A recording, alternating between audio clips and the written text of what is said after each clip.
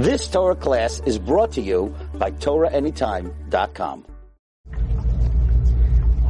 Okay, hi everyone. You were probably wondering, what divrei Torah could we say about Alaskan sports? Now this is very important. We just learned about various Alaskan sports. For example, knuckle bouncing. The knuckle hop. Knuckle hopping. We also learned about the ear pulling. And the purpose and the objective of the ear pulling is, in the case of frostbite, the ears are from the first limbs to be frostbitten. So to see what kind of a man you are, they want to man you up, toughen you up, to see whether you can handle a little coldness by the ear. You know, we have something similar. The Gemara in Ksubah says on Daf Heyam and Beis, La'olam al yashmiya adam la'aznav dvarim b'telim. Person should be careful not to allow their ears to hear idle chatter. The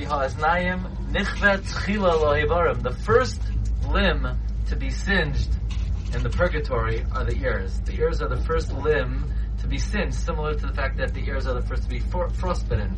Therefore, one should always be careful what their ear listens to. Sometimes a person is tired and they turn on nonsense. They're not even listening to it.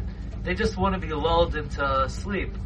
So you say, what am I supposed to listen to? That's why Rav Nassan is going to be posting all of the clips of this year. And you could run it in a loop. You could be listening to it now until the next Avir tours. So just listen to one share after another, because you want to exercise your ears, so that when you get upstairs, it's like you have ear warmers on your ears. When you get upstairs, you're protected. So this is an important exercise that we do in this world. We make sure that not only are all of our limbs whole and we do mitzvahs with them, we're even careful what we listen to.